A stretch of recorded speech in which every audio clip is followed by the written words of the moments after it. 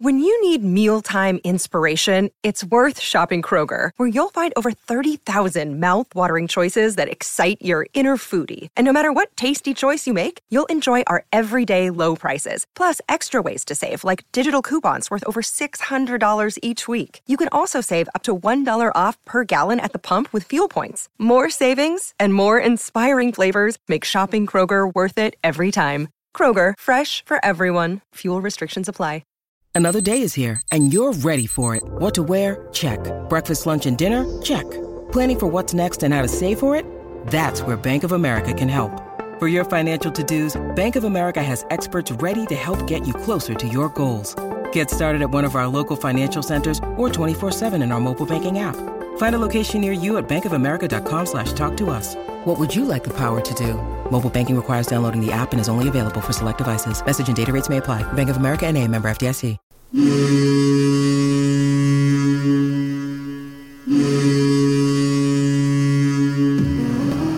Welcome to the Black and Gold Hockey Podcast, a weekly discussion about the National Hockey League's Boston Bruins, affiliated minor teams, and prospects of tomorrow's stars.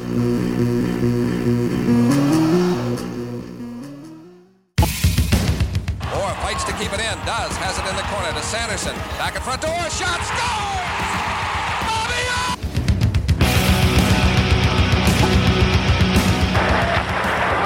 Ray Bourque scores! Ray Bourque from the face-off circle to the right of Reggie Lemelin, fired it down, and Whitmore blew it. It bounces down to Bergeron. He takes the space, pulling it wide to the right of Tatar. The snapshot over Mrazek, gets loose, and Bergeron scores! Patrice Bergeron!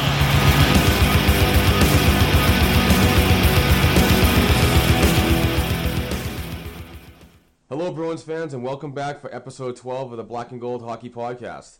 This is the Wayne Cashman edition, and I'm your host, Mark Allred, and I'd like to welcome back Rob Tomlin, who's joining the show from 3,100 miles away in the United Kingdom. Rob, thanks again for joining me.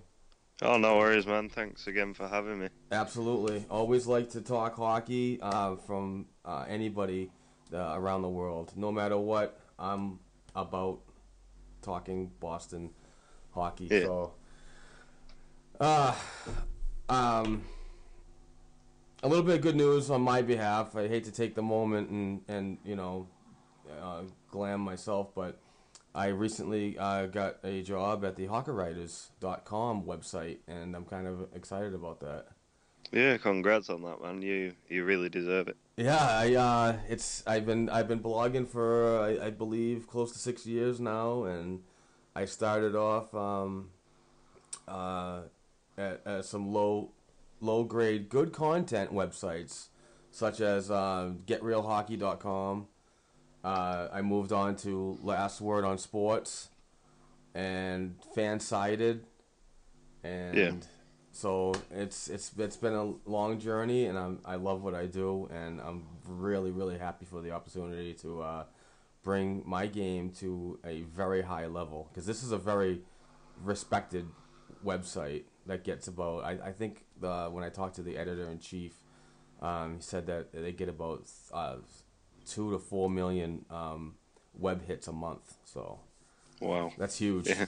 That is huge. Yeah, that's a lot of people reading. So yeah, and good. it's a very I love sharing that stuff. As much as I like to share local media and what they have to offer, but these guys are a door opener per se. Yeah. So I'm excited, looking forward to the opportunity, and I can't wait. So I want to jump right in on an article I read on May 5th from a writer in Detroit, from the Detroit News, Ted Coughlin, and he wrote in a piece about Steven Stamkos and his upcoming free agency, which is he's slated to be a free agent July 1st. So he believes that his hometown Maple Leafs are the top team that are going to go after him. But he also states that the Sabres, Bruins, Canadians, Canucks, and Rangers are amongst others that are going to be aggressively seeking the talents of Steven Stamkos. I'm just kind of curious on how you feel about something like a rumor like that. I'm not big on rumors. You probably know that. I think it's complete bullshit unless it's coming from a good source. But yeah. How do you feel about that? To be honest, I see it as a joke. You'll see teams that are struggling, like the Bruins, because we're on the cusp of the playoffs every year if we're not making it in. So every time you get a team like that where they need that one player to be a better team, or they need that couple of players, you always see these names pop up, like the big names that are going around, the ones that will be leaving. You saw it with the Druin when he asked for a trade.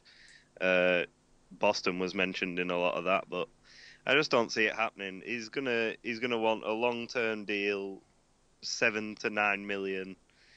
I don't see us being able to afford that and being able to keep guys like Krug and everyone else, so I just don't see it happening. There's no way. I'm in the same boat with you when it comes to the reality of the topic.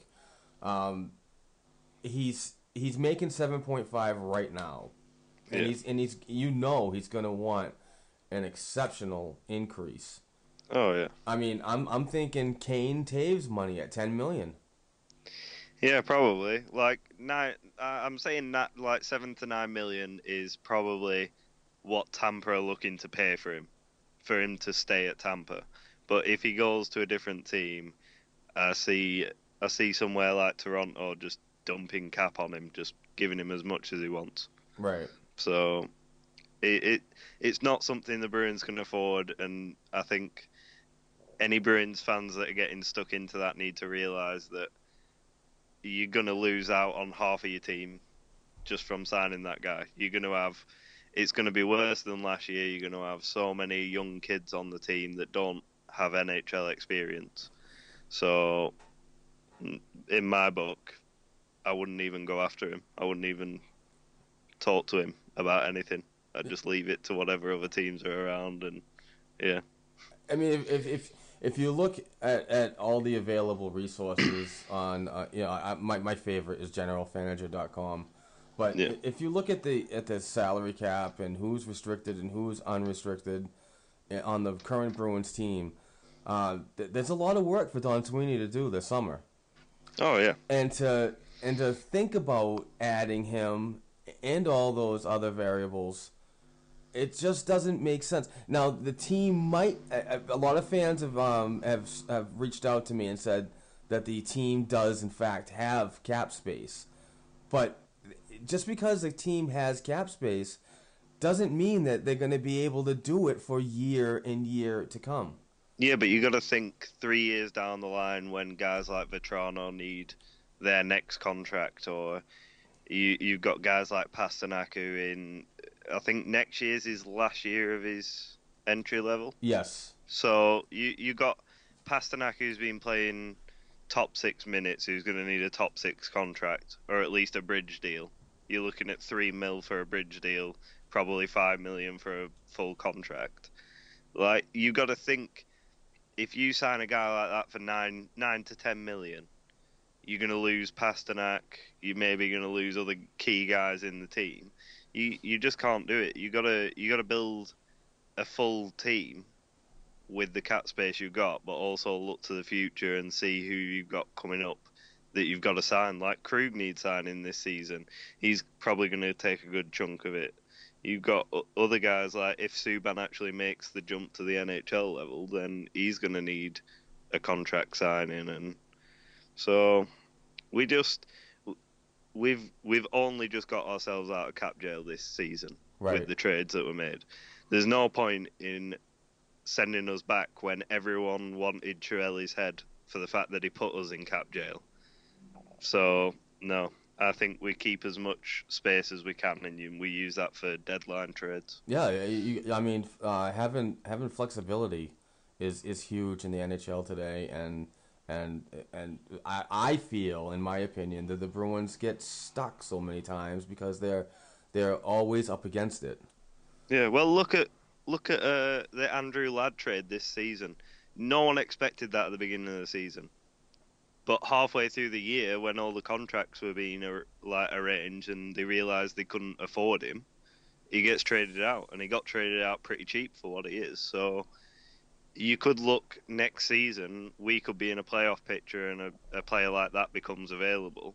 We have the room to trade for them and re-sign them. So it's no longer a rental deal. It's actually you're bringing in a player who's going to stay. So when you cap restricted, you're looking at bringing in players for rental, and you lose out on your picks, and you lose out on a player at the end of the season.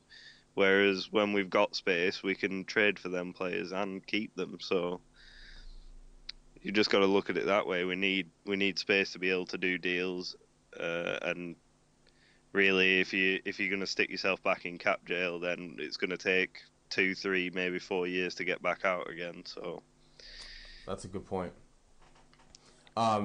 It just touching on a lot of fans and what they express about that is they want a splash. They want something big to happen for this Bruins team, and they a lot of people think that maybe an acquisition of a player of this caliber is what it needs. But I feel that this team needs a few assets instead of just one guy that for that splash material or that change that people seem to think that.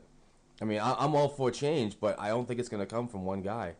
No, I've been saying all season, with the decor, you're looking at probably 2 guys there. You need a top 2 right D-men, and then you're probably looking to swap Seidenberg for someone younger. So that's 2 guys there just to try and solidify the back end, and then up front you're looking for someone to play in the top line right wing. So that's another player. So it's not going to come from one guy. One guy's not going to change how this team plays or how we do with against other teams. It's got to be. It's a team game. It comes from everyone. So you need to solidify depth and have the players in the right places. You can't just go for this one guy and go, right, that's it, team fixed, we're making the playoffs, because it won't happen. Right.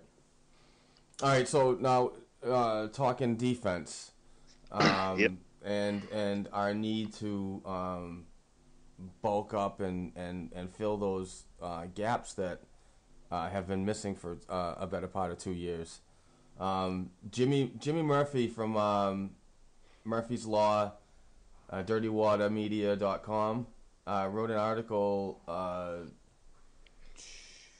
Friday the 13th about the possibility that a defenseman like Kevin Shattenkirk was very close to being a Bruin.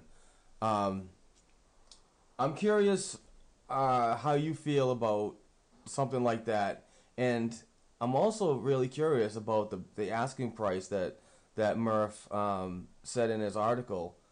I believe that was a good deal.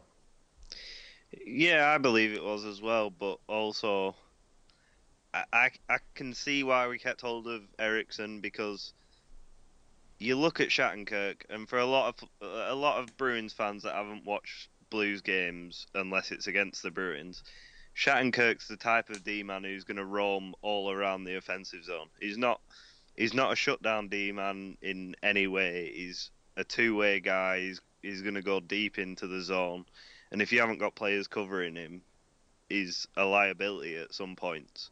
So I can see why they wanted to keep Eriksson, because he's that defensive-minded forward, and there's still the chance of re-signing him. But at the same time, when I looked at that deal, it seemed like a good deal to take at the time, really. Yeah, there's a lot of people that are on the fence about Shattenkirk. My buddy Daryl, that I talk to a lot on social media, he's basically said the same thing, that he leaves himself a huge liability when he does pinch in deep offensively. But in 72 games last season, he's got 14 goals, 30 assists, and 44 points. 6 power play goals. I mean, those are good numbers for a defenseman. And he's definitely a force offensively. But the minus 14 is kind of and I know people don't like the plus minus. I actually do, because it kind of tells you what kind of player they are when they're on the ice, and it's just one of those cool stats to me. Yeah, you look at the fact that a lot of writers say Brad Marchand and Patrice Bergeron are the kings of the plus minus, because every season the plus 20, plus 30. So when it shows that a line has chemistry and they can work with D pairs and bring them up, it just shows that they are quality players. If you've got a guy who's like minus 56 career, like, wasn't that Ovechkin one year? Yeah, this is what I'm saying. You look at Ovechkin, and in past years he's been dreadful. This year he's something else. But like players like that, that's that blemish. You look at them and you think they're a complete player, but you see that little blemish, and it is one of them things. If you're saying plus minus doesn't matter, then you're the one that's going to be complaining when they're on the ice when someone scores against them, or they make the mistake where someone scores against them. Kevin Miller's one of them guys. Like you look at him at the beginning of the season when he was having a good run of things. He was, I think it was plus 12 or plus 13 for the first 20 games, and then by the end of the season he was a minus 4, I think, and that just shows how much he dipped as the season went along.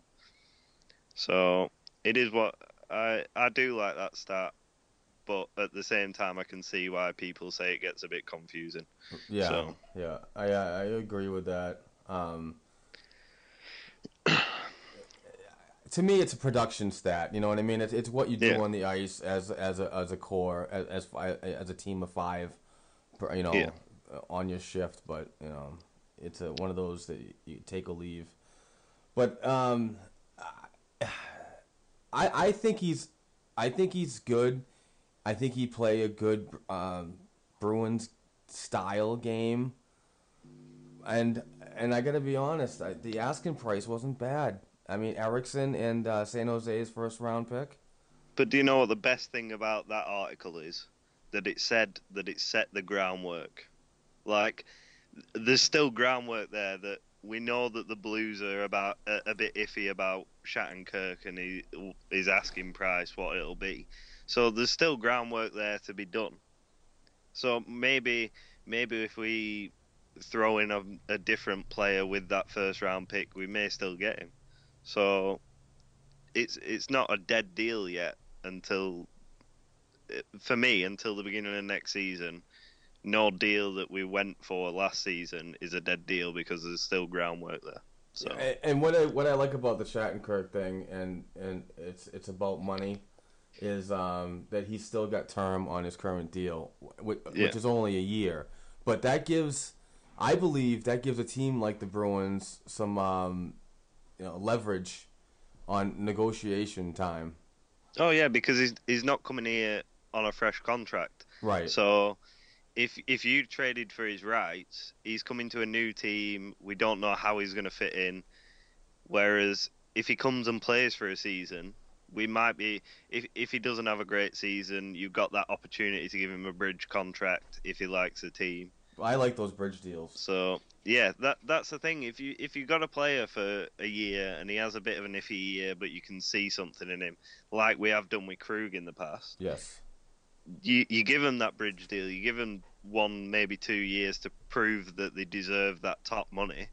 Then give them the top money if they perform. And you've seen it with Krug this season. He struggled a bit, but he's tied for assist lead on the team. He's done really good to say that he's been pushed into a top 4 role quite a bit. So bridge deals really, really are good for our team because they're what's going to keep that cap available for other players. So I just like the flexibility of a bridge deal. It's like, you're not 100% committed on a certain player. You have options, and you know, I just deals like that are ones that like we believe in you. We want to see what you can do before we commit fully. So I mean, it brings me back to Dougie Hamilton and players like himself that came off of a 3-year entry-level deal and then immediately expected an $8 million contract. Oh yeah, I found that kind of ridiculous. That was absolutely stupid of him. Like, offering to take a bridge deal is the best thing, because if he'd have offered to take a bridge deal, he'd probably have got more than he was asking for at this deal later on down the line, if he'd approved himself. But because he hasn't, now he's stuck in Calgary. So I don't know. But even if he asked for that money, and you know, probably would have gotten it. I'm not sure about the term, the longevity of the deal, but you got to think that other teams, if they sent him a qualifying offer, I mean, I'm not sure if you can do that under restricted status. I believe you can. Yeah, you can. But, you know, if another team came in and said, you know, we'll give you that money, I mean, that remains to be seen. But I just don't like the idea of a young player setting the tone of a career on your status in the past 3 years under an entry-level deal. That's why when fans talk about like the trades like Sagan going and Kessel going and stuff, I don't put Hamilton in that, because Hamilton dug his own grave with that. Yeah. A player like Dougie Hamilton did that to himself. Yeah, he drove himself out of Boston. He didn't leave Boston because of stupidity. He didn't want to stay here. He wanted money. That was the main thing. Like when you bring up Sagan, that whole deal was just dumb. Yeah. I mean, how could you be a general manager and just walk away from a player like that? I don't get what, and you could say that, I mean, he's going to want to get paid as soon as, but the guy was under a deal for like, I think his current contract is over in 2021.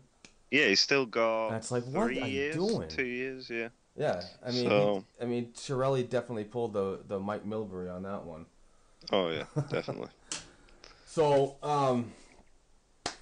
yeah, I mean, definitely got to tighten up on defense. I'm really not sure what the Bees' role is this summer is going to be, and what avenues they're going to explore on trying to get that defense tightened up. But there's a lot of I'm not overly impressed with the free agent class this year.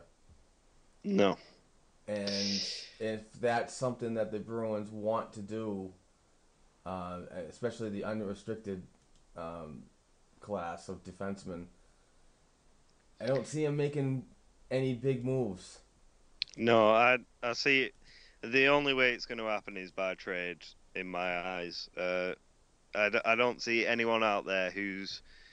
I mean, you could get 2 or 3 guys to kind of fix the bottom 4 guys, but you're not going to bring anyone in to help Chara through free agency. That's going to have to be a trade guy for that top role. So I think I've actually, through the 4 guys that are usually mentioned, like Trouba, Dumba, Brodin, those Vatanen as well, those guys are available for trade.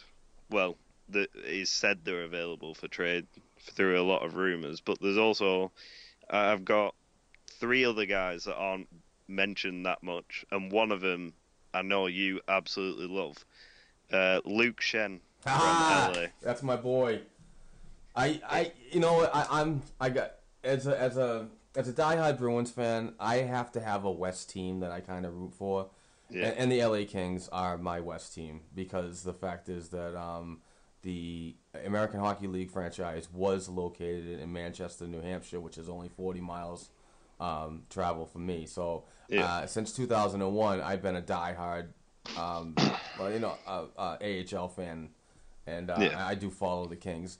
But I've seen his game transfer into something really good since he was acquired by the Kings. Yeah, he needed a change of scenery. He's one of them players where he was just down on his luck in Philly. He couldn't get going again. When he had a slump, he couldn't get out of it, and he just needed that trade. And as soon as he was traded, you saw his game change totally. He went back to being a physical player. He went back to just shutting teams down and being a really good top 4D man.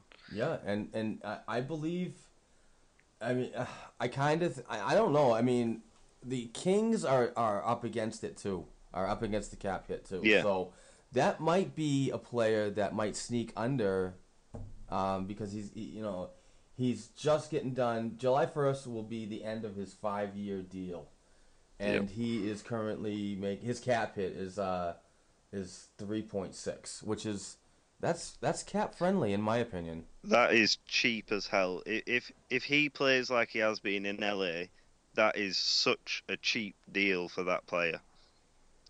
And I like the age too. Yeah, he's 26. Yes, 26. So he's not. I wouldn't even say he's near his prime yet. He's still got 10 more years in him. He's one of them players that I'd love to see them sign, because if you look at a lot of the younger D-men and guys like Trouba and him, you look at him and you think that's a Bruins kind of D-man. That's exactly. a younger Johnny Boychuk. That's what it reminds me of. Great straight comparison. Away. Yeah. So I like his toughness. I like his game. I really was paying attention this year to what I call a net front presence in the defensive zone. Yeah. He, if we were to acquire a player like that, I believe that he is the guy that gets the traffic away from a goaltender like Rask. Lets the player see what's coming at him instead of being screened all the time. Yeah. Which seems to me he was clearing everyone out of the net for them. He was, to say that he's not that tall a guy. I think he's only 6 foot, but he's quite a big boy. So he was just putting his body over him and just getting him straight out, and then letting the goalie see every shot that was coming. So that's the kind of D-man we need. We don't need this zone type defense. We need a guy like him to just be out front, clear the net, let Rask see everything that's coming to him. So yeah, I've got 2 more D-men that I haven't seen a lot of people talk about, but could be available. The other one is Tyler Myers from Winnipeg. Wow. Because everyone is talking about Trouba being the guy that will be traded because they don't have the cap space. But with Myers still having, I think he's got a year left on his deal. I think he could be a guy that they might get rid of and let Trouba be that top D-man. So you could watch out for him. I think he might go somewhere. And Ryan Ellis from Nashville. I haven't seen a lot of talk about him recently. That's a very, very interesting one. I like Ryan Ellis, and he comes from a very strong defensive core in Nashville. And, I believe he's right behind Shea Weber. Yeah. Yeah, I mean he plays a good game. Yeah, he is. He's one of them guys. You look at him and you think, oh, he's a very offensive-minded D-man. He's not that big, but then when you watch him play, he actually plays like he's in a different person's body. And he'll throw himself around. And he's definitely plays a different game than like you mentioned on Shattenkirk, that likes to pinch down low in the offensive zone and kind of be vulnerable to mistakes. He's a totally different type of offensive defenseman. Oh yeah, he's one of them. He loves his shot from the point. He's more of a cannon player. He'll stand center of the blue line, wait for a pass, and just put it on net every time. So he's really a weapon to use on the power play. And to say that we've been using Krejci on the point all season for the first power play unit, it could be good to have a guy like that who can hit the net pretty much every shot. So he's one that I'm looking out for, but I'd really like him to go after Schenn if it was any of them. Yeah, I think he's going to be the cap-friendly one out of all of them. So, and the best Bruins type D-man that we need. So, this next one I'm kind of on the boards with. It's a good cap number for a potential Bruins contract, and it's got his age is getting up there, but I think he still could play a very effective game, and that's Jason Demers with the Dallas Stars. Yeah, I've mentioned him a few times, and I really like his play. He's one of them guys that could probably step up and play alongside Chara and take a few minutes off him. Right. But at the same time, he has his shaky moments. He has a couple of games where he looked more like a top 4, top 6 guy instead of being that top 2 guy. But for the price you're going to pay the guy, if you can get a tandem of like him and Schenn, you can share them top 2 minutes. You can swap them, so they're basically playing less minutes, but actually they're having more ice time. So I'd love to see a guy like Demers come because he is experienced. He's not one of the younger players. He's more of a veteran. He's the type of guy we need instead of going after what seems like we have been doing with younger players. But yeah, with those the entry level deals and so on, just to stay under the cap.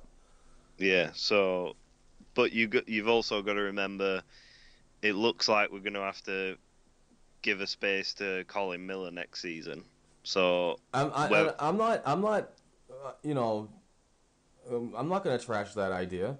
Yeah. So whether he plays a top 2 or a top 4 pairing, I don't see it happening. I see him more playing the bottom role. Right, and work his way up.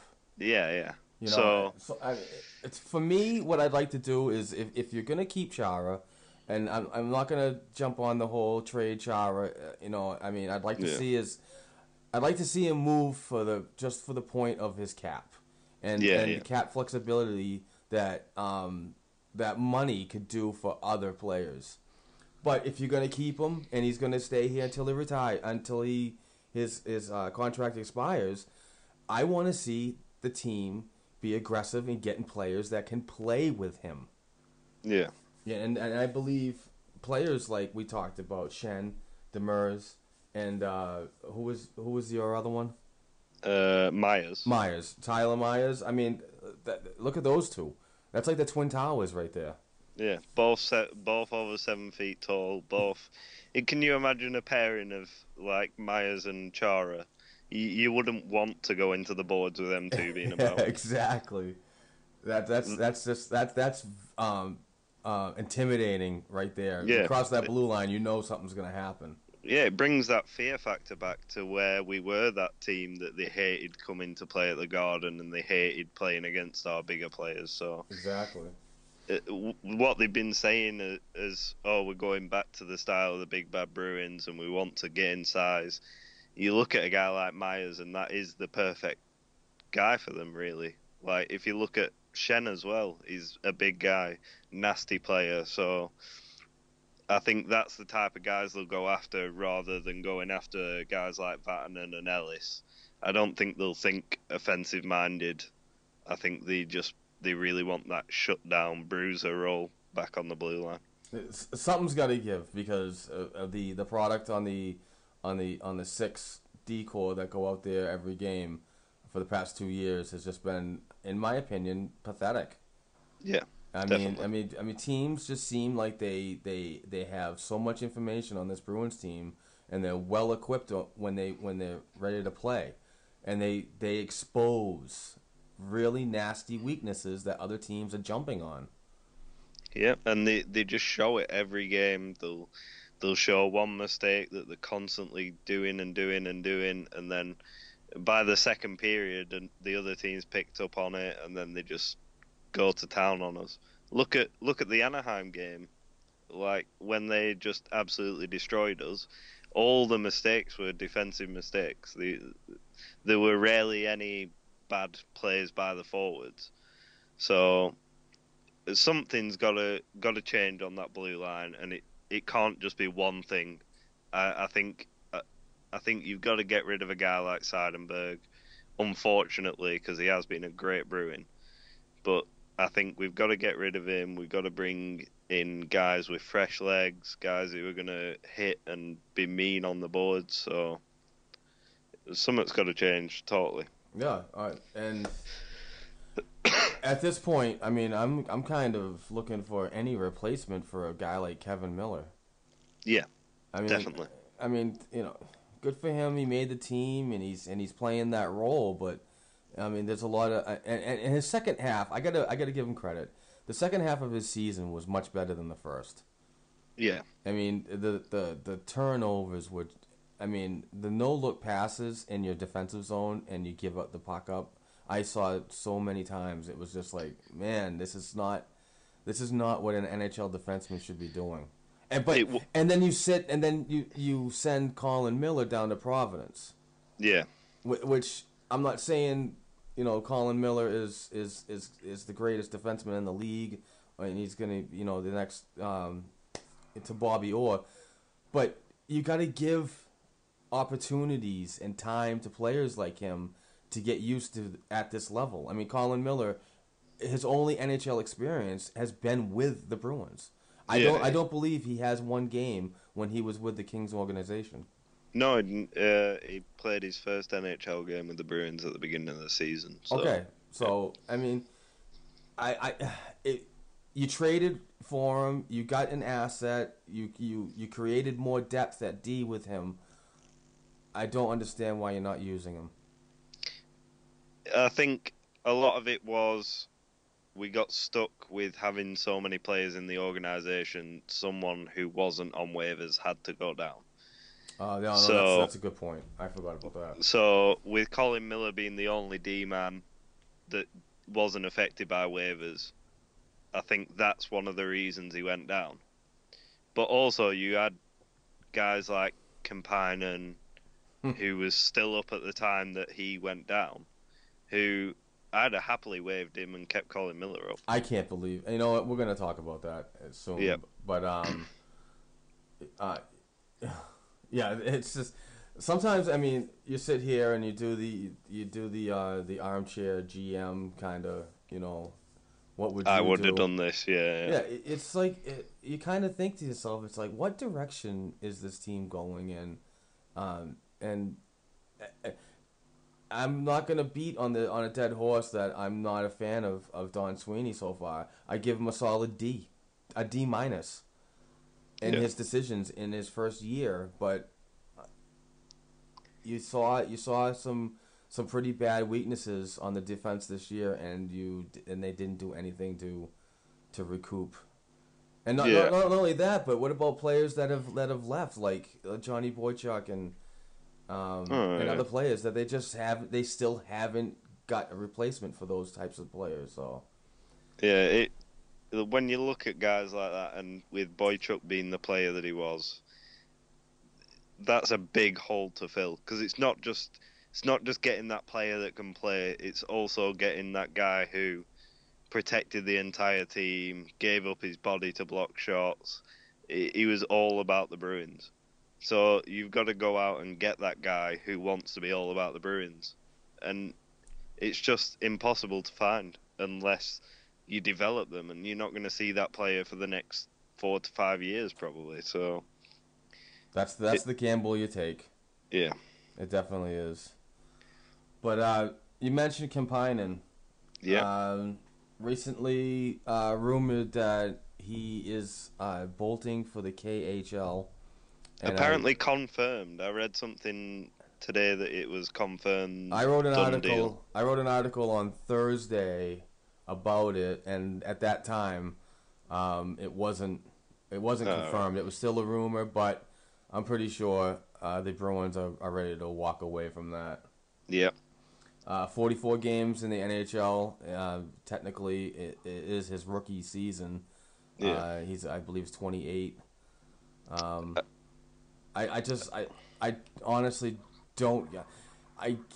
There's a lot of people that when I talked to at the beginning of the season, they were loving this guy just for the fact that he was over 6 feet, he was over 200 pounds, but there's a lot more to a hockey player's game than just size. You got to add a little bit of skill too. See, I was one of them guys at the beginning of the season. I was actually looking forward to him coming, having watched him played some games in his old team. In the Finnish Elite League, right? Yeah. So I watched, when I heard that he was coming, I watched some game tape of him. I watched how he played. And he played a totally different game in Europe than he did with the Bruins. Absolutely. And you definitely see that because you're a smart hockey fan overall, not just biased on the Bruins, but when you look at a player and you do personal evaluations, you have to consider the game, the difference in ice size. It is huge. Yeah. Oh yeah, definitely. In Europe, when they do the I believe it's 210 by 90. Yeah. You have opportunities to showcase your skills on open ice like that, and you get more of an offensive game. And when you come to the North America side of the coin, you're playing 200 by 85, and it seems there's a lot of ice, but it seems tight. Yeah, they call it narrow-laned hockey, like when a lot of European players talk about it, because even though it's only a small amount of change, when you stood on the ice, it is a big difference. Like, it changes your entire game. You'll see with a lot of European hockey that it's played off, the puck's played off the boards a lot, and it's chip plays, and you've got a lot more room to skate, so passes are more into open spaces. Whereas with the NHL, it's not. That's why they talk about tape-to-tape passes more, because you haven't got as much room, and you're more likely to receive a suicide pass, turn around, and get your head taken off. That's true. So you can see it when European players come over it. You've seen it with Panarin a few times this season, where he's turned and just been hit because he thinks he's got open space, and he doesn't. And it's because when you come in from the European game to the American game, completely different story. And when you look at Kampanen, he was good with them open spaces, and he could move around a lot better. And I think the fact that when he came over here, he struggled, and then that kind of put him in that little bit of a rut, and he couldn't get out of it. And then I think by the time he did get out of it, he was in the AHL, and it was kind of already done. They already wanted rid of him, so I'm really not surprised it's over with this fast. And to give him some kind of credit, I wasn't a big fan, like I said earlier, about his roster spot, but he was no Bergeron, but he did have some pretty good face-off percentage numbers. Yeah. So I mean, to give him any credit, that's probably what got him in the NHL. Yeah, even at the beginning of the season, they were saying he was that guy who could win crucial, like, defensive zone face-offs, and it kind of gave Bergeron a break at the beginning of the season where he wasn't having to double shift and take face-offs in his own zone. So it did help out, but at the same time, if you're taking up a roster spot, look more towards a Providence player than, like, you could have given Kovalchev that spot at the beginning of the season. Right. So, and I'm not going to go over it for 10 minutes about the whole fact that Kovalchev only gets one game call-ups, and that's why all the people don't like him, but you could have given him, 20, 30 games? Yeah. Then seeing what he was like, so... Yeah. You gave an opportunity. You gave 44 games to Kampanen. Yeah. I mean, take a chance. It's one thing that frustrates me about this Bruins organization is their lack of faith in younger talent. Definitely. It's just it frustrates me to the That's why I can understand the little outburst he had, but at the same time, it shouldn't have been done with the media. It should have been in-house. I agree. Face-to-face conversations, leave the media out of it. You have a problem with the organization, bring it up to the hierarchy. Because didn't Sweeney say that he hadn't even heard that this was going on until he read it in the media? Right, so it was media driven.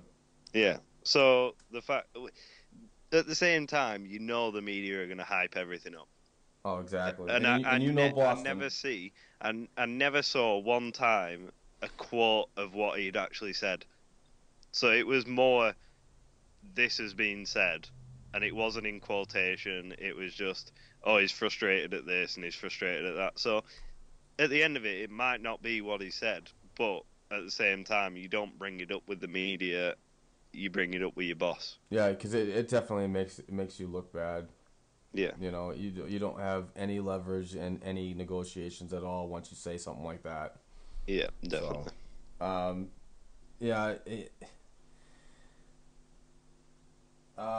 where do we go from here? Oh, you know what? I wanted to talk about was you brought it up, and thank you for reminding me. Was a quick insight on a player like Jacob Trouba, and what's your opinion on what it would take to get somebody like him? Because I'm not sure if the Winnipeg Jets are going to be able to re-sign him. So, with Trouba, you've got to look at what Winnipeg need. So you can't just say, "Oh, Ryan Spooner's a great player, let's send him over," because they might be stacked at centre spot. So what's the point in giving him a centre? So you have to look at them and think, right, what do they need? What makes sense for that swap to actually happen? So first of all, you guaranteed a first-round pick no matter what. He's a future top 2 guy. You're guaranteed to have to give up a first-round pick, whether it's from this year or next year. This year's going to have more value to it. Next year, it depends on what the draft class is going to be like. So you guarantee giving up a first-round pick. Then you've got to go into Winnipeg are looking... I think they're talking about they want a top 6 winger, I think it was, to replace Andrew Ladd. So, I don't know. You're probably looking at a guy like Vetrano.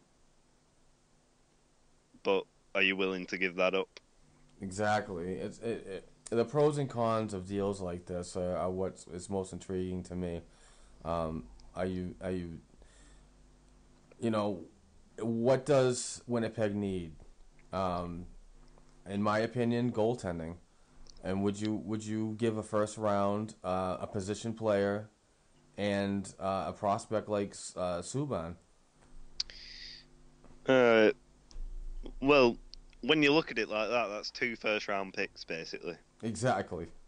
So, is this player worth 2 first-round picks? That's what you've got to decide. And is this player worth a guy that we haven't even tested? Because you can't say Subban's been tested off 1 game. No. And anyone who says that he's a failure already because of that 1 game, that's just stupid, because look at Brian Elliott in the playoffs. 11 shots, 4 goals. Mm-hmm. Subban had 11 shots, 3 goals, and he's a rookie. Right. So for a veteran to have that type of game and then blame a rookie for his first ever NHL game, and imagine now someone said to you, right, you got to suit up for this NHL game you're going to be playing. You'd be so nervous you wouldn't know what you're doing. And to say that you're playing in net and it's one of the hardest positions to play, because not only is it a physical position, it's totally mental. You're battling your own thoughts in your head constantly with whatever's happening. So the fact that he's nervous just adds up to it. So he needs to be tested, I think. He needs to stay. We need to give him a season at backup, whether that's next season if he's fit for it, or the season after, he needs to have a full season in Boston. So I wouldn't give him up.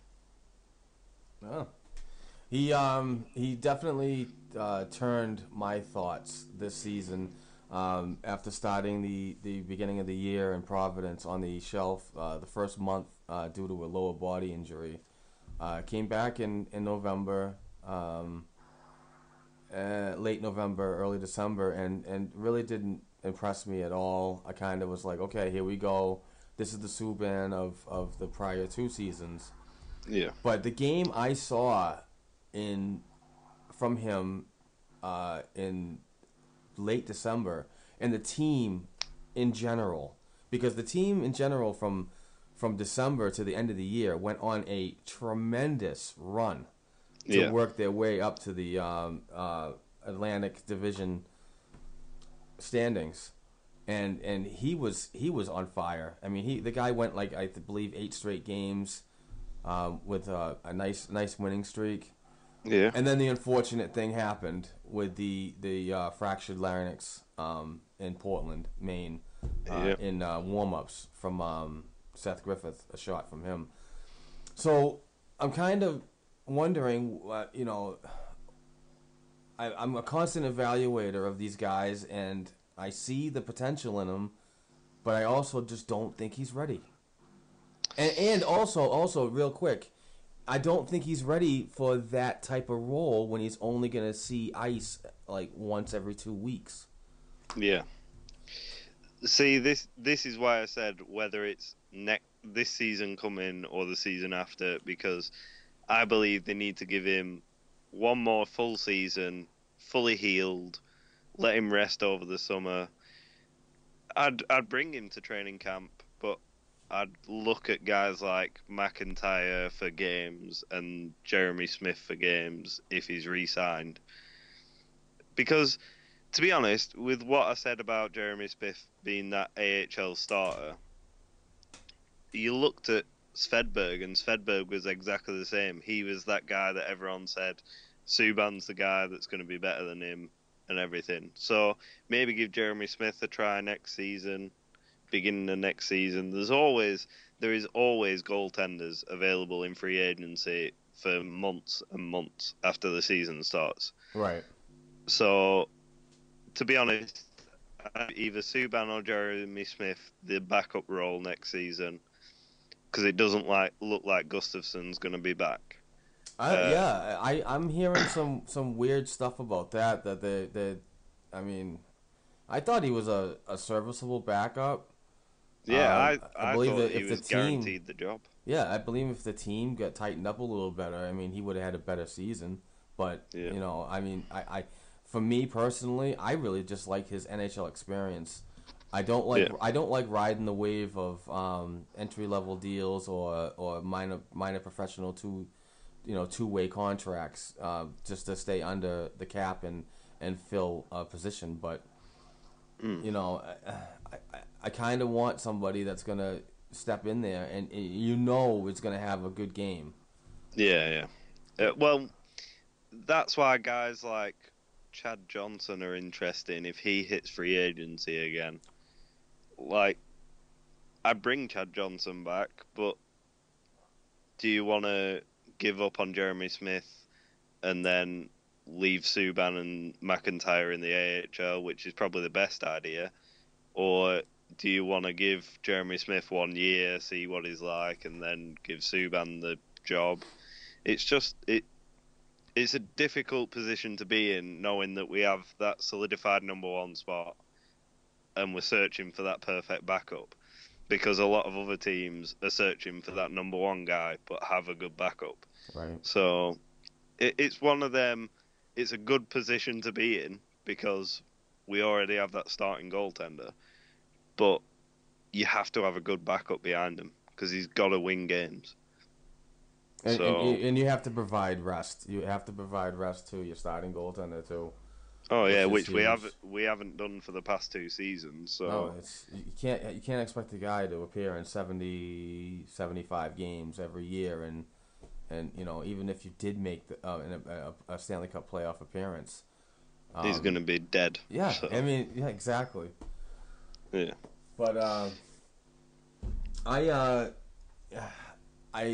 I like Jeremy Smith. I really do. I hope he gets re-signed. Maybe another two-way 1-year deal would be beneficial. But I think I might have said this in a podcast or two ago. I don't believe that the organization has faith in him. Yeah. Just for the pure fact that he was loaned to Iowa.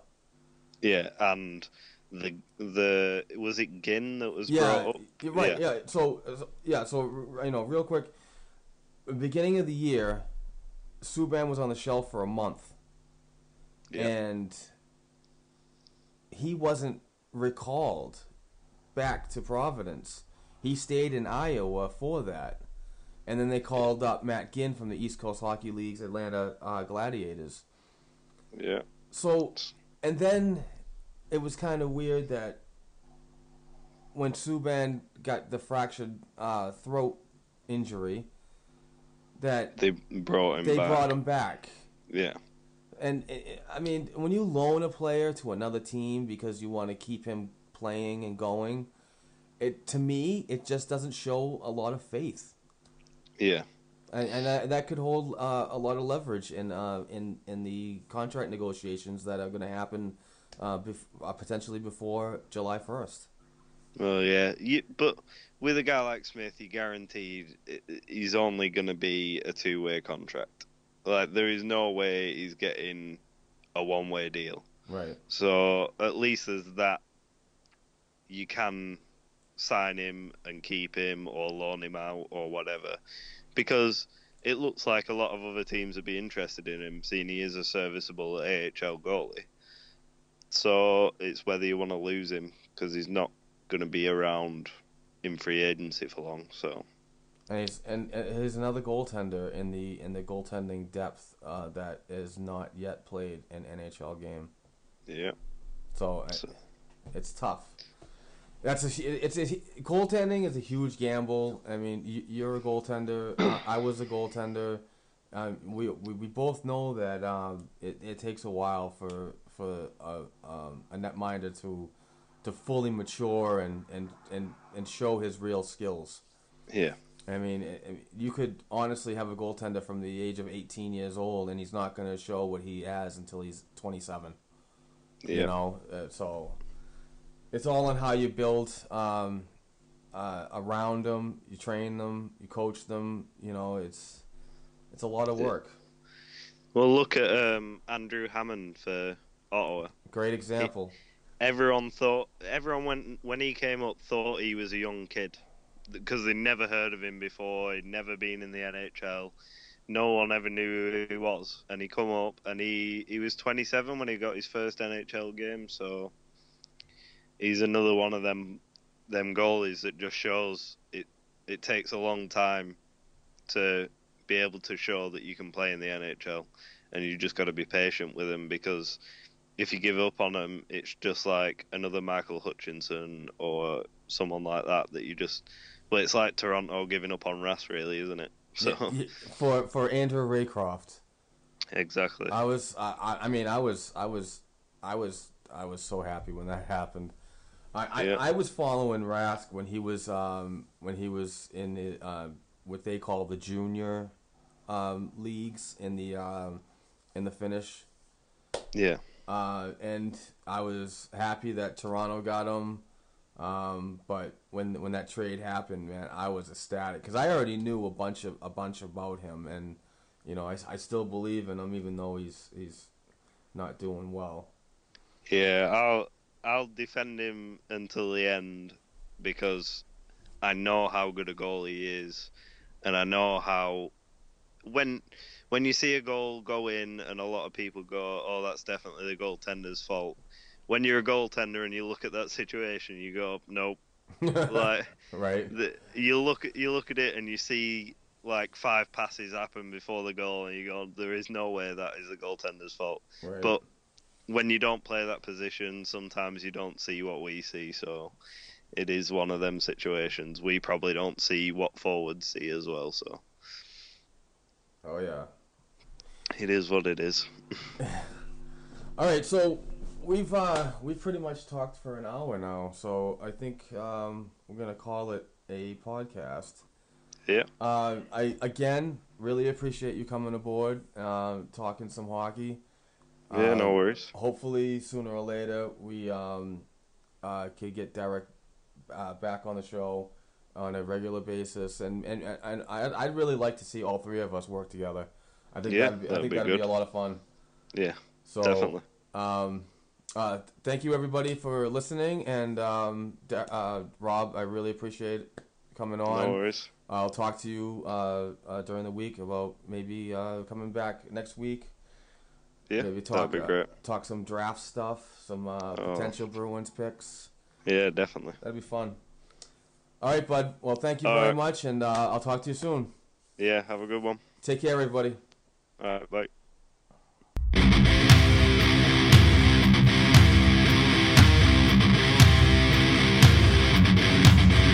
Thanks for tuning in to the Black and Gold Hockey Podcast. Please join us next week for another discussion of Bruins hockey-related material.